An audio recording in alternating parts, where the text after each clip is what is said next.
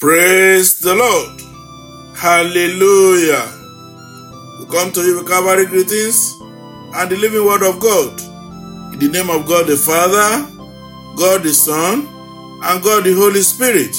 Spirit of living God is bestowed upon me. He has anointed me to preach the good tidings. God has sent me to heal all the broken-hearted, to proclaim liberty to all in captivity.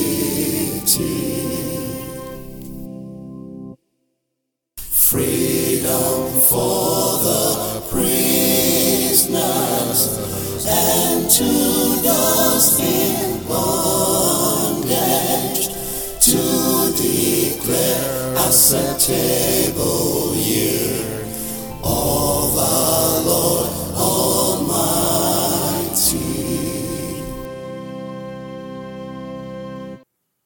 Let us pray. Our everlasting Father and our God, we thank you for another opportunity to learn at your feet. Thank you for your care for our soul. Father, we pray that your word today will glorify your name and bless our lives. In Jesus' mighty name we have prayed. Amen. The topic of our message is, are you adorned in the wedding robe? Are you adorned in the wedding robe? Our lead text is taken from the book of Matthew, chapter 22. We read verses 1 to 14. Matthew 22, 1 to 14. And Jesus answered and spoke to them again by parables and said, the kingdom of heaven is like a certain king who arranged a marriage for his son and sent out his servants to call those who were invited to the wedding. And they were not willing to come.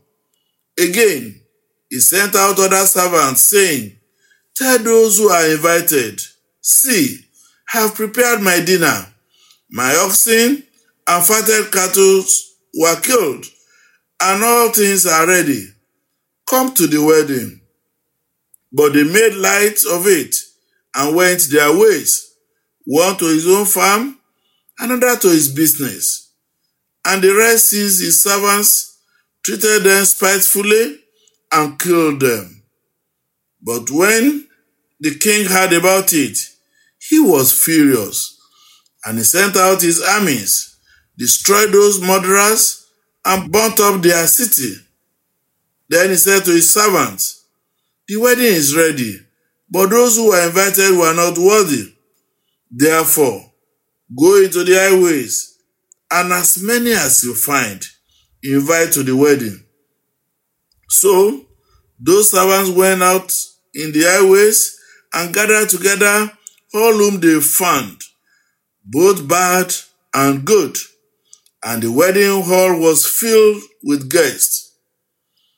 But when the king came in to see the guests, he saw a man there who did not have a wedding garment.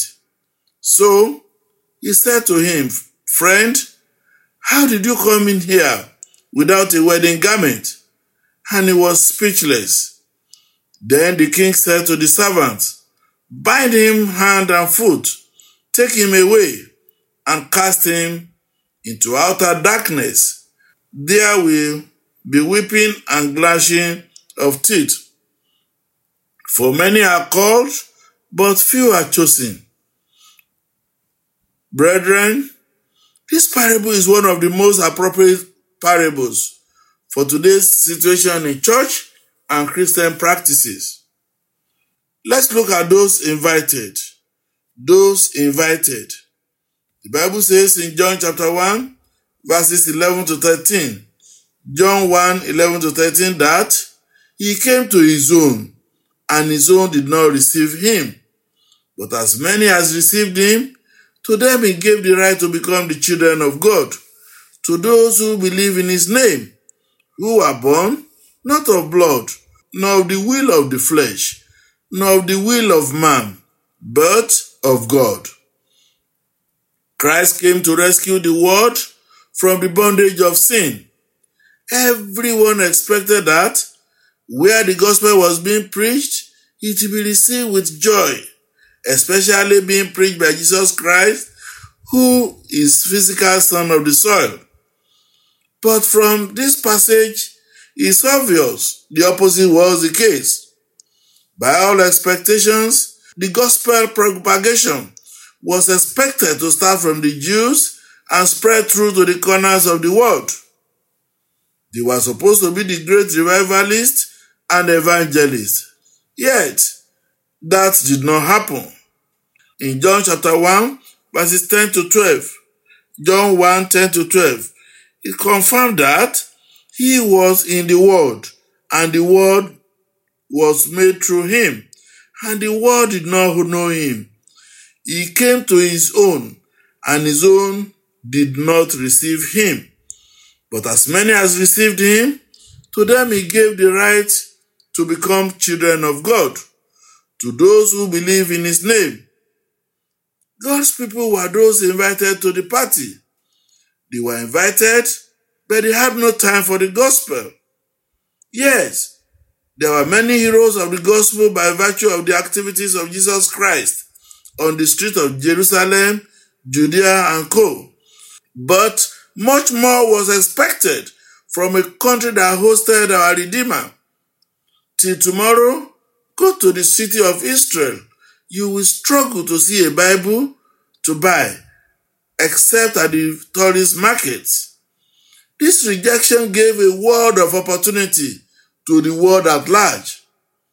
These are people on the streets, those who ordinarily were seen as outcasts. These are the people whose generation cannot be traced to the Levites. That is exactly where our group comes in. People who have been written off by all predictions.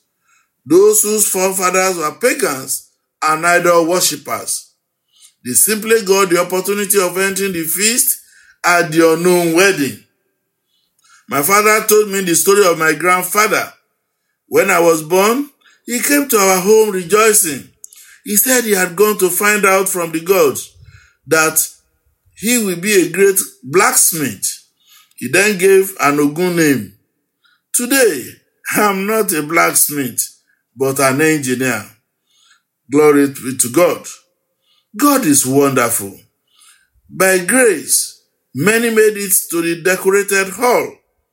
They were seated and served drinks and food.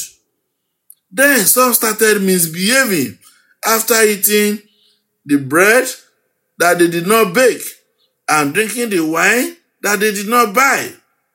Are you among those taking the grace of his call and decoration upon your life for granted? They were ushered into the white hall, but they carried the pig or mud attitude to the hall. A man with grace to be appointed a head of state or a governor going to jail thereafter because of greed. Is that God's fault?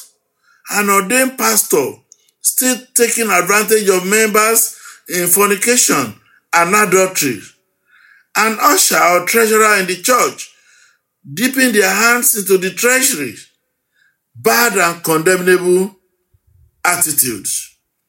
Pastors falsifying church records. Matthew chapter 22, verses 11 to 13. Matthew 22, 11 to 13 says, "But when the king came in to see the guest, he saw a man there that did not have a wedding garment. So he said to him, 'Friend, how did you come in there without a wedding garment?' And he was speechless. Then the king said to the servants, 'Bind him hand and foot, take him away, and cast him into the outer darkness. There will be weeping and gnashing of teeth.' If the King of Kings should come today, what will happen to you? As a shepherd, what will happen to you as church leaders, as a member of the choir, as a trusted leader in the society, either in politics or economics or social organization? Are you not betraying your position? What is your attitude? Have you taken up the new attitude of Christ, which is the garment of the wedding? Or are you still wearing the attitude of that old man? Apostle Paul in his epistle to Romans, chapter 6, verses 5 to 7. Romans 6, 5 to 7 said, "For if we have been united together in the likeness of his death, certainly we also shall be in the likeness of his resurrection, knowing this, that our old man was crucified with him, that the body of sin might be done away with, that we should no longer be slaves of sin. For he who has died has been freed from sin." Hallelujah. If we are lucky to be called to this place of honor for the salvation of our soul and becoming an heir apparent to the throne of grace, our attitudes must change. In 2 Corinthians chapter 5, verses 17 and 18, 2 Corinthians 5, 17 and 18, the Bible says, "Therefore, if anyone is in Christ, he is a new creation. All things have passed away. Behold, all things have become new. Now, all things are of God, who has reconciled us to himself through Jesus Christ and has given us the ministry of reconciliation." In the ministry of reconciliation, total forgiveness becomes an easy task. Living a holy life through the help of the Holy Spirit becomes very easy. Sanctification becomes easy. Evangelizing becomes a first nature. Kingdom works becomes our attitude and first nature. We become a totally changed person. Sin then becomes an abomination to us. Why did the party organizer throw out those who had no wedding gown and not sit them in one corner? Yes, the kingdom of God is ruled by a standard called holiness. The Bible says in Luke chapter 9, verse 62, Luke 9, verse 62 that, "But Jesus said to him, no one, having put his hand on the plow and looking back, is fit for the kingdom of God." Wow. This is similar to seeing the light and running back into darkness. It's a great experience to run from darkness into the light, not otherwise. That would be an aberration. This is a betrayal to wine and dine with Christ and yet continue in sin. Such people cannot feign ignorance of who Christ is. No, it's rather seen as an abuse of the greatest privilege of the working and relationship with the Holy Spirit. Many do this under the assumption of the period of grace. God cannot be mocked. In Galatians chapter 6, verse 7, Galatians 6, 7, it says, "Do not be deceived. God is not mocked. For whatever a man sows, that he will also reap." This message is a forewarning to all. Are you outside the wedding hall and cut off from the grace of the great honor of salvation? Or are you by grace inside the hall, but without the right robe of honor? You are the troublemaker and the silent snake in the fold, perpetrating all sorts of evil in the church. Time is running out to change your attitude. Many who came to seek refuge in the fellowship of God are asking, is this what a church should be? Because of your attitude. Your words and character should lead people to Christ, not drive them away. Examine yourself today. Where you see and you know you are incomplete, let's start confessing to God. He is a merciful God. He has the power to forgive and redeem. Ask for a new heart of flesh that will serve God in humility. Ask for a heart that will worship Him in holiness. Ask for a new attitude that builds the church, not the one that builds your ego while scattering fellowship. The church auditorium today is filled up, yes. Majority of worshippers are people looking for miracles. Nobody is telling them to drop the luggage of their evil characters. Their contribution in exchange for the miracles is the attraction. More of a stock exchange house. The owner of the wedding is coming for inspection. He will pursue traders and exchangers in his house. Jesus said in the book of John, chapter 2, verse 16, John 2:16, and he said to those who sold doves, take these things away. Do not make my Father's house a house of merchandise. Money is being used today to get positions of influence, and such positions are being used to oppress and frustrate others in the house of God. Matthew chapter 22, verses 12 and 13. Matthew 22, 12 and 13 says, so he said to him, friend, how did you come in here without a wedding garment? And he was speechless. Then the king said to the servants, bind him hand and foot, take him away, and cast him into outer darkness. There will be weeping and gnashing of teeth. Brethren, let's all go back together to our God.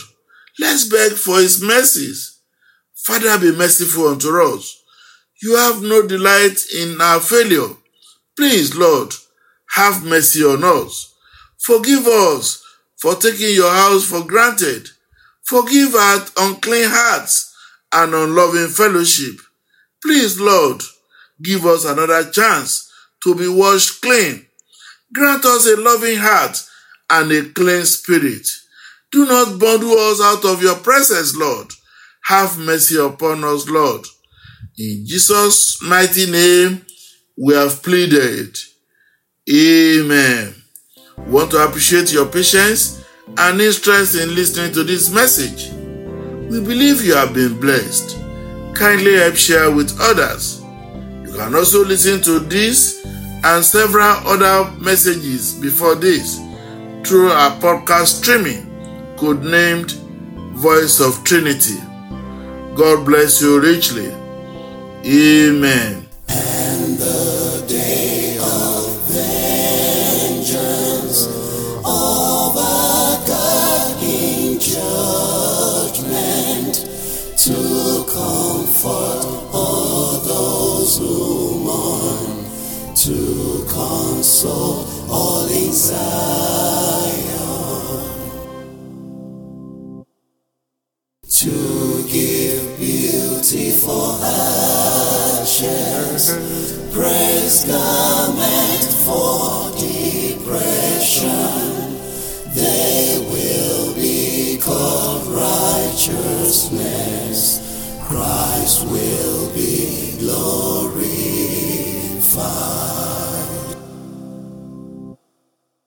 To rebuild the old realms, desolate lives be raised up, real cities be repaired, a new hope for mankind. Let us pray. Our loving Father and our God, we appreciate you. Thank you for your patience with us, that we are not pursued out from your presence yet. Thank you for this message, the hearts to love and obey you to the end. Please grant us, Lord, all our mistakes. Father, please forgive us in the mighty name of Jesus Christ. The grace to be the rallying point to the glory of your name in our fellowships, in our church, in our worship. Please grant it to us in the mighty name of Jesus Christ. Anyone being cladded in filthy rags, that doesn't glorify your name, let them be washed clean now in the mighty name of Jesus Christ. Amen. In your kingdom, Lord, please make a place for us in the mighty name of Jesus Christ. Thank you, everlasting Father. In Jesus' mighty name, we have prayed. Amen.